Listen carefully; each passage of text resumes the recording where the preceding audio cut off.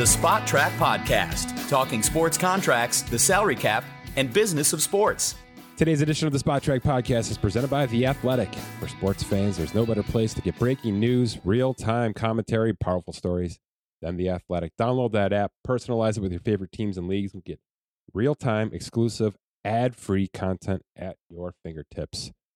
For all of this and plenty more, visit theathletic.com/SpotTrack, SPOTRAC, for 40% off your first year. My name is Mike Giannetti. Here's the gamut for today.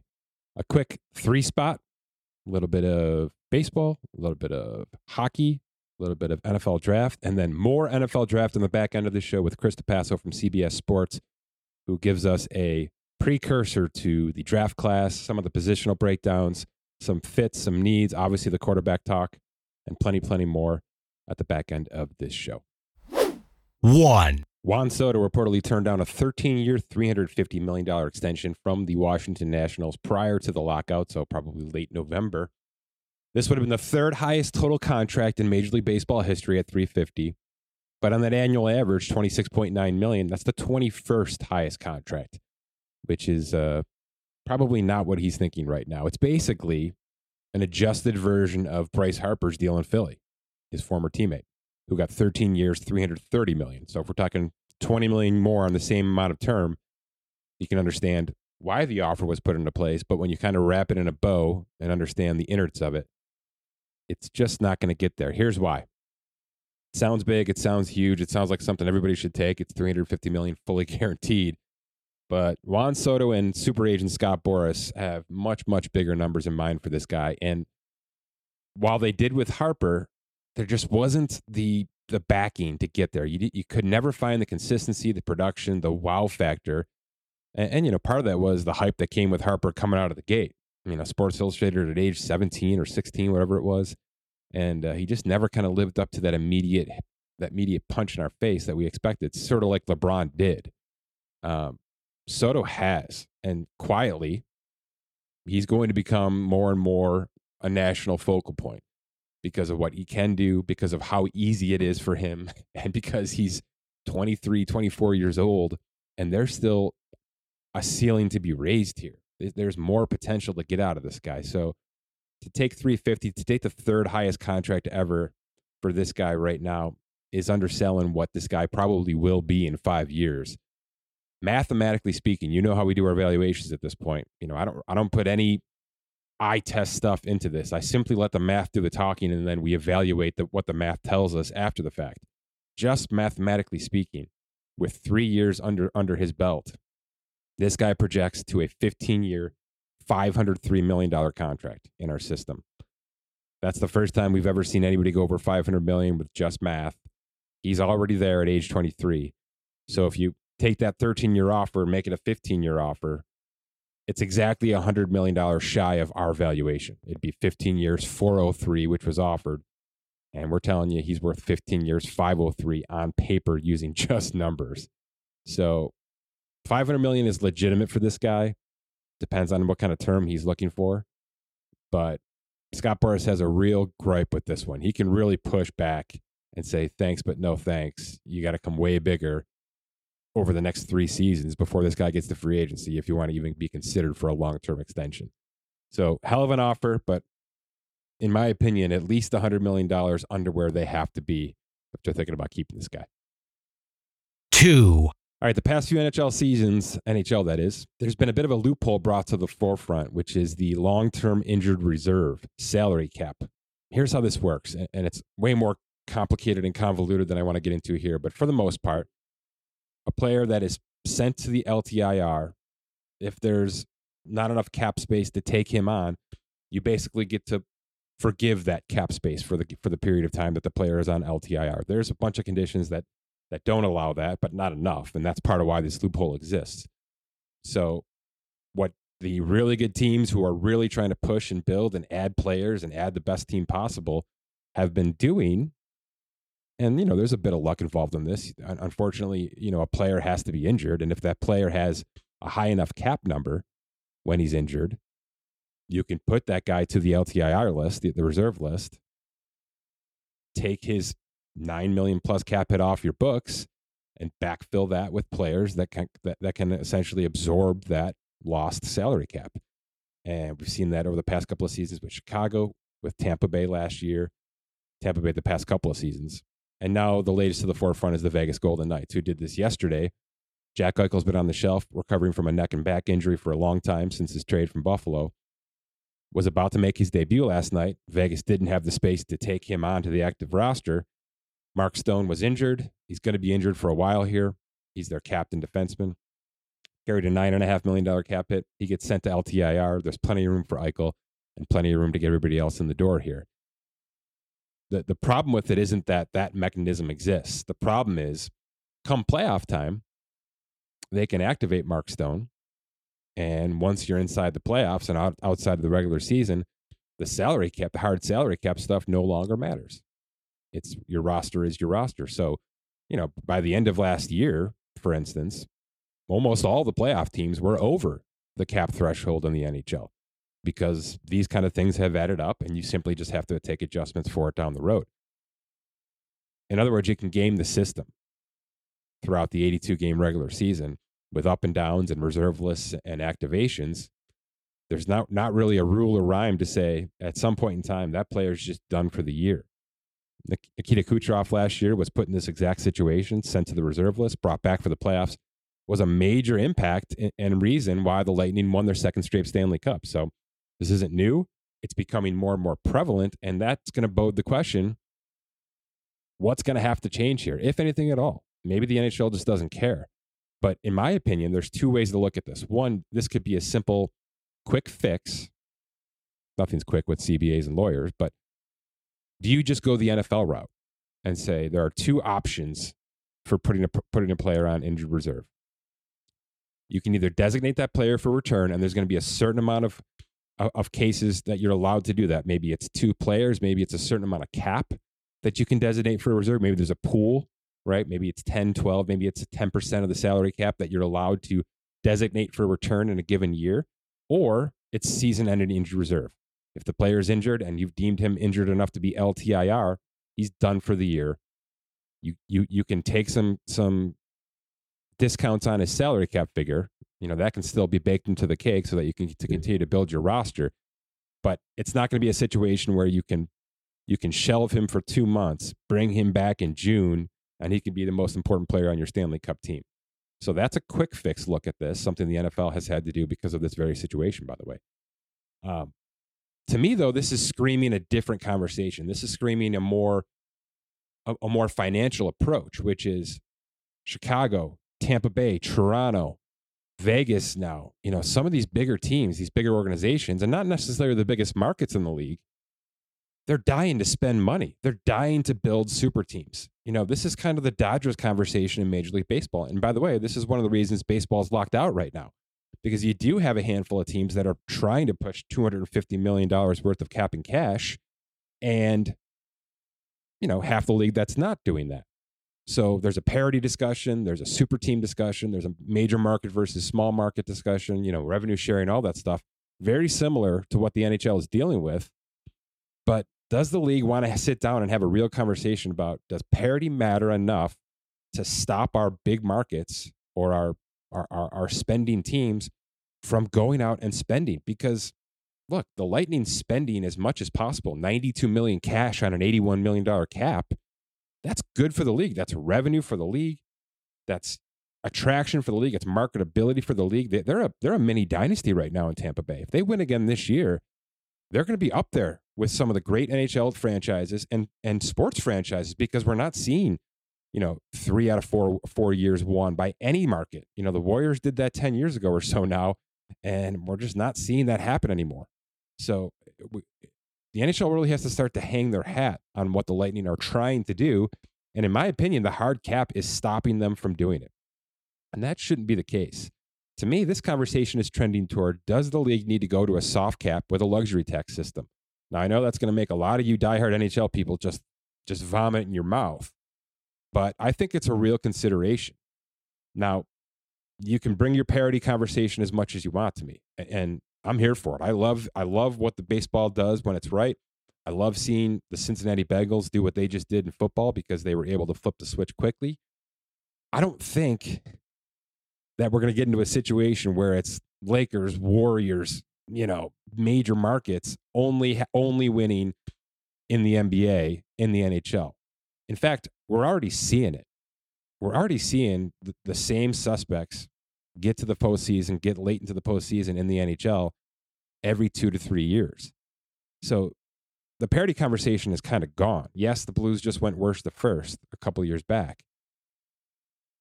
But teams that want to spend should be able to spend. It's better for the sport. It's better for everything in the sport.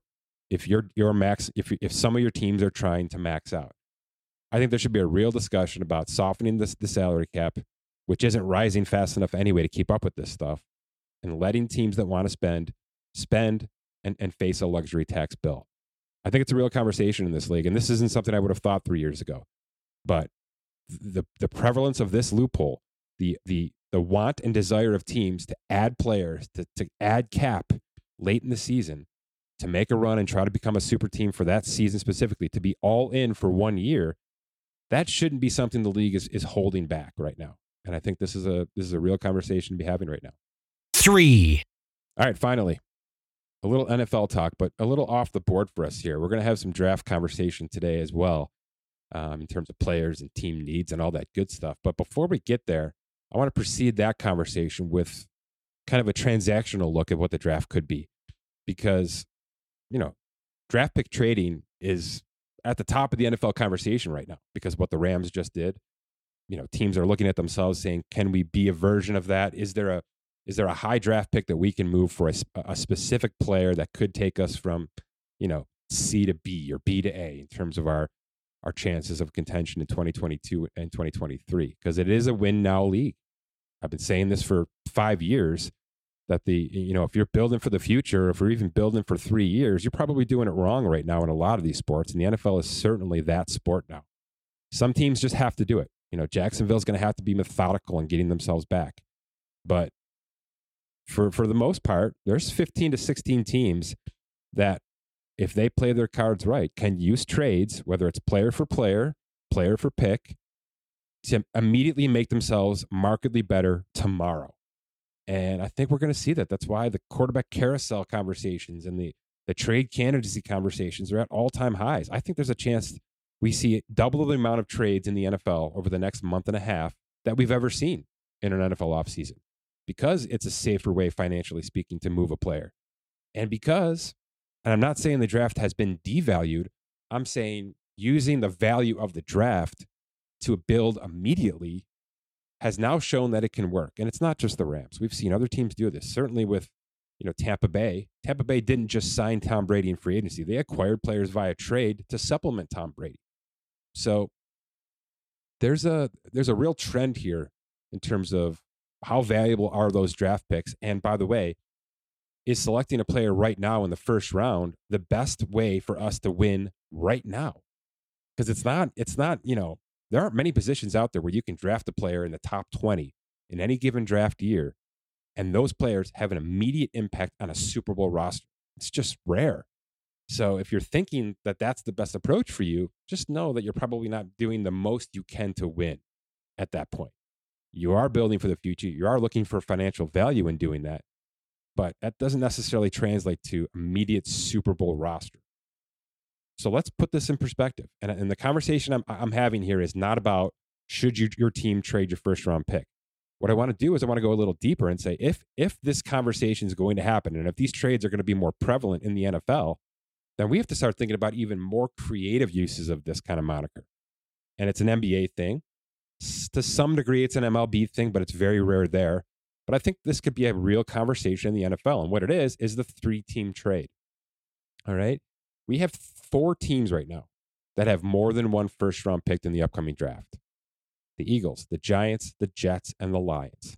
Now, the Lions' second pick is 32nd overall to the Rams. Okay. That's part of the Stafford trade. So not exactly the most attractive pick, but still tradable, still very tradable. I'm going to use the Jets here as an example, and I'm going to use the Aaron Rodgers situation as kind of an example of what I'm talking about here. It's not so much that I'm saying, the Jets should trade their second first-round pick for a player and get better immediately. What I'm saying is they can get their player, but be a part of a 3-team deal that actually gets them a player, 2 players, a player, and a pick just because they have an extra first-round pick. Here's the example I'm going to lay out for you. I'm going to assume that Denver trades both Aaron Rodgers and Devontae Adams.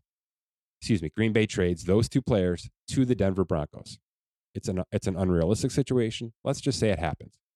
And in doing so, Denver's going to have to give up 4 top 100 draft picks, but they also want to give up 2 players because they're bringing in a ton of cap.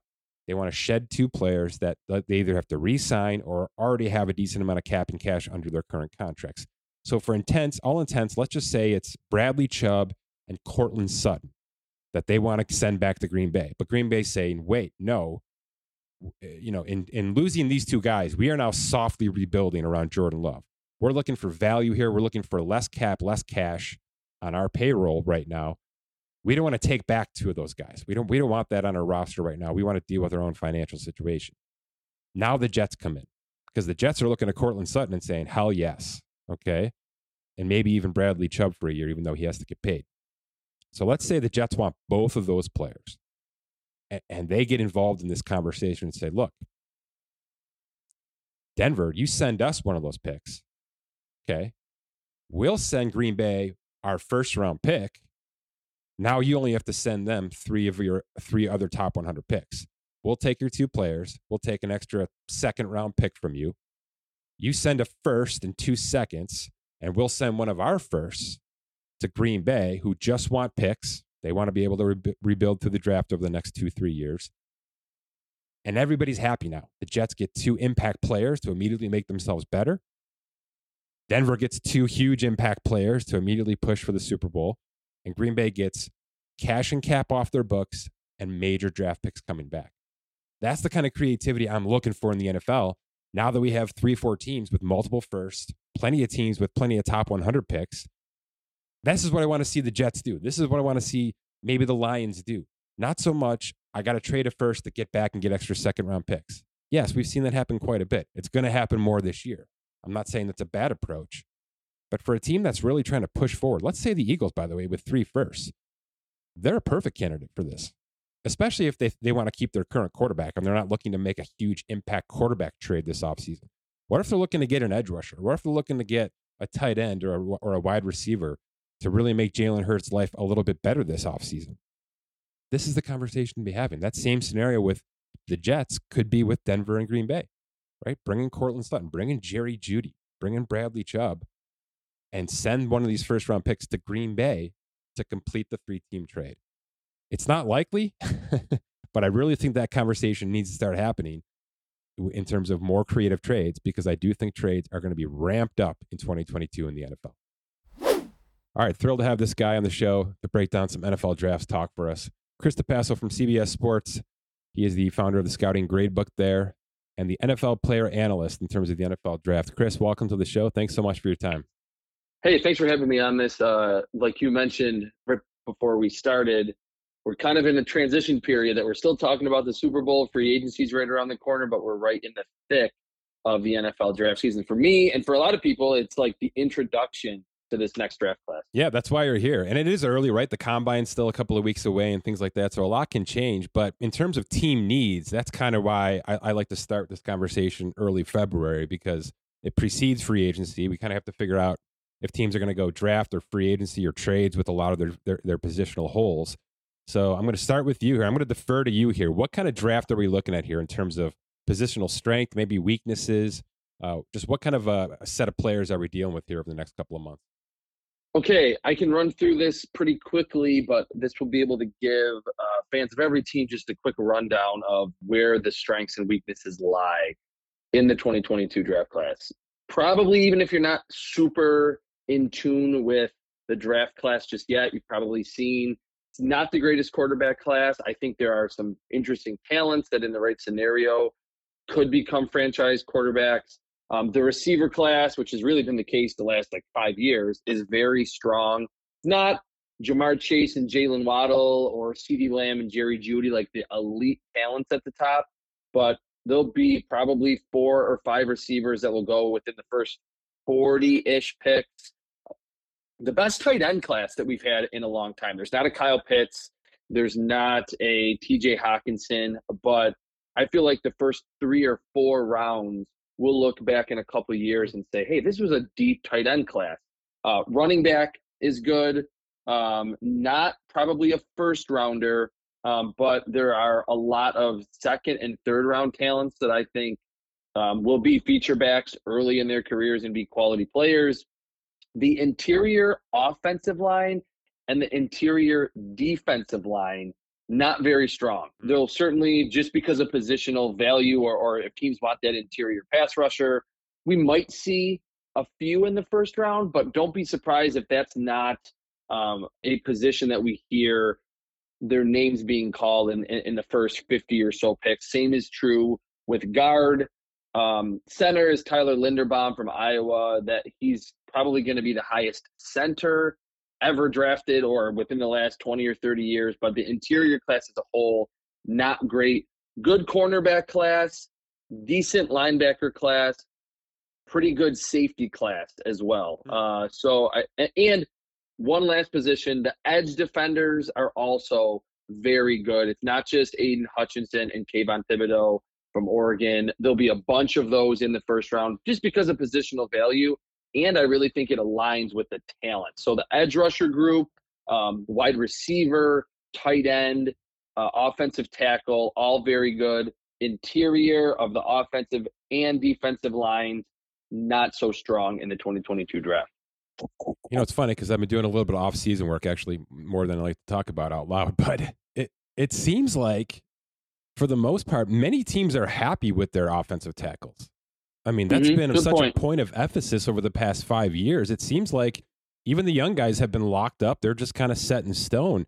So to hear that it's a bad interior class, which is really where a lot of these NFL offenses are going now up the middle in terms of protecting the quarterback, that's bad news for a lot of bad teams right now, because I think that was going to be a point of emphasis. That to me screams that there could be major free agent overpays or even trade acquisitions from some of these bad teams that get better interior. The edge rushers are probably the best position here, right, in terms of overall first round prowess? Yeah, for sure. I think it's the best combination, probably along with receiver, of having like the marquee franchise altering talents at the top with Kayvon Thibodeau and Aiden Hutchinson, and then also like deep in that middle first round, late first, well into the second, maybe even into the third round, like players that are going to be very good edge rushers at the next level. David Ajabo from Michigan, George Karlaftis from Purdue, Arnold Ebiketie from Penn State, Jermaine Johnson from Florida State, Trevon Walker from Georgia, Majay Sanders from Cincinnati. Those are all players right there. Boye Mafe from Minnesota. Names that you will start to hear over the next couple months that are not just, you know, pass rushing specialists that will be in a role player type of position. They can be like number one rushers on their team. So it is a class that if you need an edge rusher, you want to pick them early because a lot are going to go off the board, and there's just a nice collection of them. That's bad news for Frank Clark and Chandler Jones and these guys looking for $15 million a year right now, in my opinion. Is there a Micah Parsons out there, Chris? Is there a guy that can really impact like a contending team right now, maybe in the middle of this first round? Talking about edge rusher or kind of being that hybrid that can also be a linebacker? I'm looking for that hybrid. To me, that's the most fascinating player. I've done a lot of work on like a Tyrann Mathieu over the past couple of years, and he's up for a contract now again. You know, those kind of guys to me seem like diamonds in the rough out there. And it seems like it's really hard to identify them from a draft perspective. And they kind of show up and you realize how much versatility they have once you get them to camp. Is there a guy like that you think could push forward? Well, yeah, that's a great point on Micah Parsons in that he is kind of a unicorn. And that I remember scouting him, obviously, and writing that he, you know, had sideline to sideline range as an off-ball linebacker, wasn't great in coverage, but then like on third downs, I remember writing like he has legitimate edge rusher abilities. And then DeMarcus Lawrence gets hurt early in the season, and he comes in and is a tremendous top 5 pass rusher, top 10 pass rusher right away. I don't think there's that type. If there is someone at that linebacker edge rusher hybrid type of position, it's probably Devin Lloyd from Utah. He's not quite as strong and physically imposing as Micah Parsons, but Utah did use him as an outside rusher relatively often this past season. Super long, has tons of range. I don't think he could step down into an edge rusher role as a rookie and have 15 sacks, but he probably has the most athleticism and just experience doing that. At the safety position, if you're looking at kind of someone that's that hybrid that can be a slot defender, outside corner, safety, Kyle Hamilton from Notre Dame is the headliner. He, to me, is the closest thing, even more so than Isaiah Simmons, that we have seen to Derwin James since he entered the NFL. Kyle Hamilton is big. He's 6'4", 220, has serious range, great tackler, can cover because he has great change of direction ability. And two other names that are more in that Tyrann Mathieu role, Daxton Hill from Michigan and Jalen Petrie from Baylor. If your team is looking for that truly do everything type of safety, that's also that slot defender that can really lock down in the slot, Daxton Hill and Jalen Petrie are the two defensive backs that you want to keep a close eye on, where maybe if the Chiefs don't want to pay Tyrann Mathieu, or if a team wants Tyrann Mathieu but loses out on him in free agency, you can get, I don't want to say 90% of Tyrann Mathieu, but you can get a good chunk of what he provides in terms of legitimate playmaking versatility at a much cheaper cost in the draft. I geek out for those kind of players, so I love that there's 3 or 4 of those guys in this first round. All right, here's a difficult question, but I want to kind of bring it back to what I do a little bit. Let's say I'm a team with the top 10 pick in this draft. And is there a wide receiver available in the draft that would make me want to take him versus paying Chris Godwin or Mike Williams? Oh, that is a fantastic question. And that's probably a conversation that's going on in a lot of front offices around the NFL, probably like today, as they're trying to formulate free agency plans, draft plans. That's tough. I always, being a draft guy, I'll admit the bias that I have, that I would normally like lean toward the draft, but now we're just having watched the Super Bowl where the Rams kind of said, hey, forget about the first rounders, trade for Odell Beckham Jr., trade for Von Miller, Matthew Stafford. To answer your question, I think so. I think Drake London from USC, who does not have a lot of hype right now, I think once we get past the combine, that will ultimately happen. He can be that do everything wide receiver, and that he's 6'5", like 210 pounds, and he's not stiff. He's not JJ Arcega-Whiteside that can only make contested catches down the field. Enough ability to create separation where he's not going to be glued to cornerbacks once he gets to the NFL. Fantastic after the catch. He's really surprising in that he's kind of lanky and scrawny, but he runs over cornerbacks. He's got great contact balance, and he does play above the rim like a 6'5" receiver normally does. So right now, Drake London seems like that guy that I think will be a big riser, and maybe he won't ultimately be the first receiver off the board. But if you're looking at a gigantic deal for Chris Godwin, I think a lot of what Chris Godwin brings to the field, that he's that well-rounded wide receiver, not Devontae Adams or Stephon Diggs in terms of creating separation, but good enough in that area, very successful after the catch, will make those difficult grabs. Drake London from USC, and maybe to a lesser extent, Garrett Wilson from Ohio State can give you a lot of what Chris Godwin does, the body type, the yak ability, and the contested catch skill, and again, a much cheaper price than paying Chris Godwin, a huge 3 or 4 year deal. You mentioned the running backs, and they always fascinate me this time of year because I never know kind of how teams are going to operate with this position anymore, especially in the draft. But there's a really good logical sense to sneak in a running back into the end of that first round. There just always is with me, especially if you don't plan to pay. If your plan is 5 to 6 years, a 5th-year option and a 6-year franchise tag, and you think you can get a guy that can change your offense for those 5-6 years, taking him 32nd versus taking him 33rd makes a hell of a lot of difference. So, yeah, is there a guy that you think could at least logically fit into a 32nd round pick here? To me, that player would be Isaiah Spiller from Texas A&M.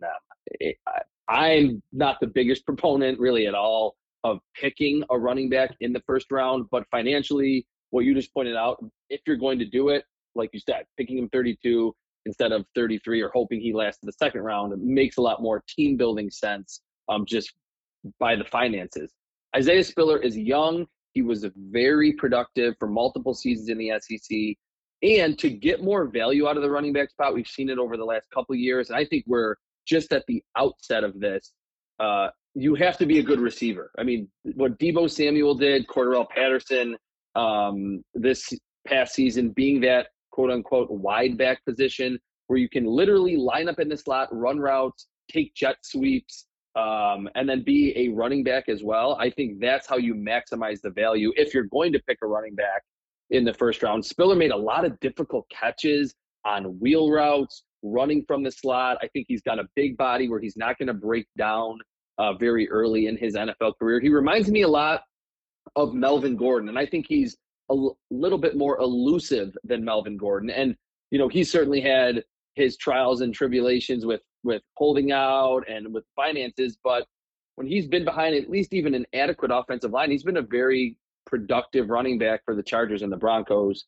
So that would be the guy for me. I know a lot of people like Kenneth Walker from Michigan State, Breece Hall from Iowa State, but Isaiah Spiller, I think, is the most complete back in this class, and adding that receiving ability, truly being able to make difficult catches, running routes out of the slot, and just to have that physical skill set where he's not going to break down. I think he would be the guy. If there is one, it would be him to go in the first round. Okay, so the Kenneth Walker stuff is less pass catch then, huh? He's more of a Henry, Joe Mixon type model? Yeah, where he's not, I mean, maybe he can be a good receiver, but me watching his film, I can't say that he has tremendous hands because they didn't really utilize him in that way. So if a team picks him, they'll have to kind of be banking on or hoping that Kenneth Walker, you know, can be that added element of being able to be a quality receiver just once he gets to the NFL, because he didn't show that a lot in this breakout season for the Spartans. All right. Obligatory quarterback talk, even though it's a terrible year to talk about the quarterback in the draft. This feels a little bit like the EJ Manuel draft,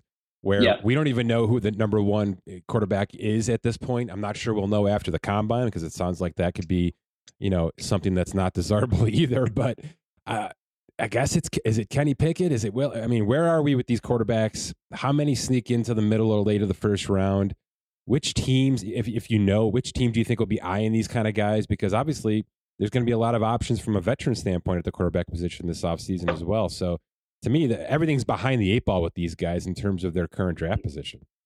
Yeah, that's a great question. And really, even though the consensus is that this quarterback class is a little bit not as appealing as the last 4 or 5 of them, I think it's still fascinating to talk about because of the point that you mentioned, that we don't really know who that number one quarterback is. Like last year, talking about Trevor Lawrence in the past with Kyler Murray ascending and Joe Burrow ascending, there was really not a lot to talk about. We knew those guys were going to be picked really early. And like that 2013 draft class, I think we will get to draft night and have no clue, unless there's some leaks, who's going to be the first quarterback off the board. No one was sure if it was going to be EJ Manuel or Geno Smith or even Ryan Nassib in that draft class.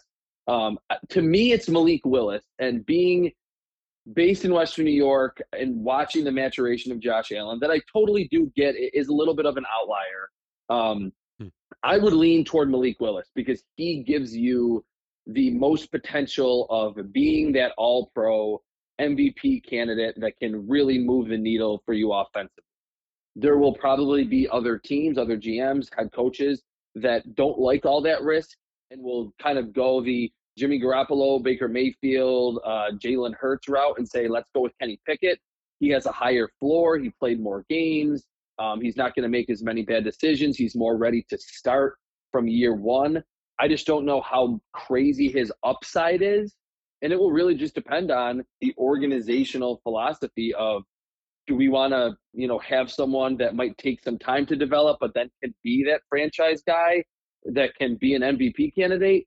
Or are we going to go the safer route? Kenny Pickett, Matt Corral, and then even to a lesser extent, Desmond Ridder and Sam Howell. So this will be a draft class that over the next couple months, when the infamous anonymous source reports comes out, that we'll hear around the internet on Twitter, some teams will have like 3rd round grades on Malik Willis, and other teams will like him as a top 10 pick. I think the Panthers, I almost said Washington football team, Washington Commanders, those teams seem to be really much in the quarterback market. They need to get those positions right. They're probably a quality quarterback away from being playoff contenders again. I wouldn't hate the Atlanta Falcons drafting someone like Malik Willis to sit behind Matt Ryan for a season as that contract reaches its end, where it's really Chris, expensive. at number 9, or are you looking for them to trade, or at number 8, excuse me, or are they trading back to do that? I would be fine with them doing that at number 8. Wow. If you really like Malik Willis and you're saying, hey, look, this is the best scenario for you, that you can sit behind Matt Ryan, who's at this point in his career and never really was a crazy improviser with an amazing arm, but you need to learn from him how to read coverages, understand where the blitz comes from, changing your protections last minute, knowing where to throw the football when the coverage changes post-snap, learning all those mental side of the game. I think that could be huge for someone like Malik Willis. And I'm a big believer, and again, there is a little bias here because of the Josh Allen development in Buffalo. I think if you're going to draft a quarterback, you're going to roll the dice. I'd rather pick someone that has that MVP caliber potential. That if you're hoping for a middle of the road to maybe top 15 quarterback, and that's your goal, I would just lean in the other direction. That's not to say Kenny Pickett has no upside, Matt Corral has no upside. I just think Malik Willis has more of it than any other quarterback in this class. I hope he goes to an offensive line. Yeah. Because I think it was 50-some sacks last year, right? I mean, this kid is getting pounded early in his career, so hopefully that works out better in the NFL for him. All right, last question. I'm going to throw you a curveball here because it's fascinating to me. Evan McPherson, Cincinnati Bengals draft him, I think, the 5th round. We've seen this now quite a bit over the past couple of years. By the way, both special teamers in Cincinnati were drafted in the 5th round, Kevin Huber as well.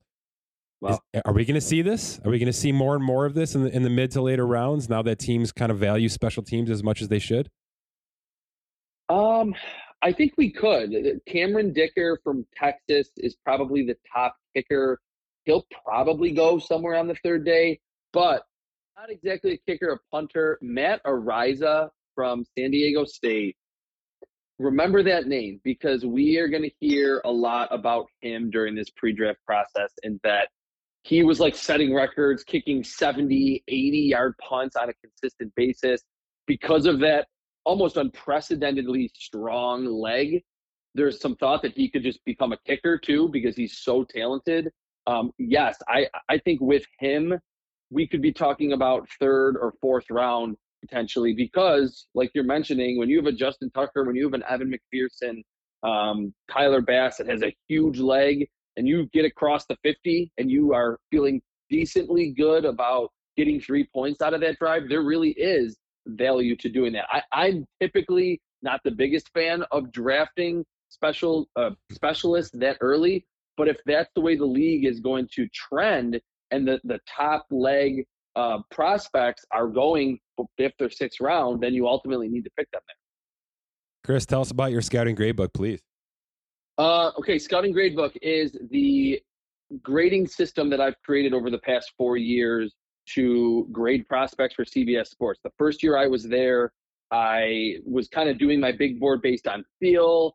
I watched film, but wasn't really almost not sure how to compile a big board that made sense in my brain. So I created a huge Google sheet that is available for purchase now. It's $40.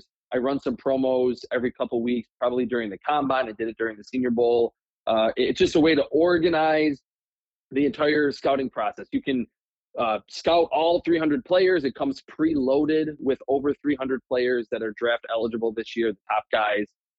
Roughly, there is a self-building big board. So as you grade and fill out the skill and talent categories at every position with whatever grading scale you want, the big board tab builds itself. So then you can look at that and say, all right, I have this quarterback ahead of this wide receiver and this guard right behind them based on the numbers. Everything's customizable. You can change the labels if you don't feel similarly to me as to how to grade a quarterback or a tight end or a safety. It's just if you're not even doing all 300 prospects, even if you just want to watch the top 5 players consensus at each position, it's a really good way to organize and kind of streamline what is really a chaotic and almost overwhelming pre-draft process. I love the nerdiness of that, Chris. That's good stuff. It's very nerdy. It is definitely it. nerdy. It's super nerdy, but it has helped me a lot being able to watch film, plug in some numbers based on my observations, and then get a number, have it spit me out a number and tell me where that guy ranks without having to try to sit there and scratch my head over where does this guy go. To have just numbers, and I know you're big with numbers too, it's very, very helpful. Yeah, man, you're talking to the right audience here. Chris, thanks so much for your time. Thanks, Mike. Appreciate it. All right, my thanks to Chris Trapasso. Please follow him on Twitter. Please follow him at CBS Sports. Obviously, he's got plenty of information and plenty more to come with the combine and free agency and the draft all ahead of us still this offseason. Visit theathletic.com/SpotTrack. Get yourself 40% off that first year subscription. And we will be back in a couple of days with another edition of the Spot Trek Podcast.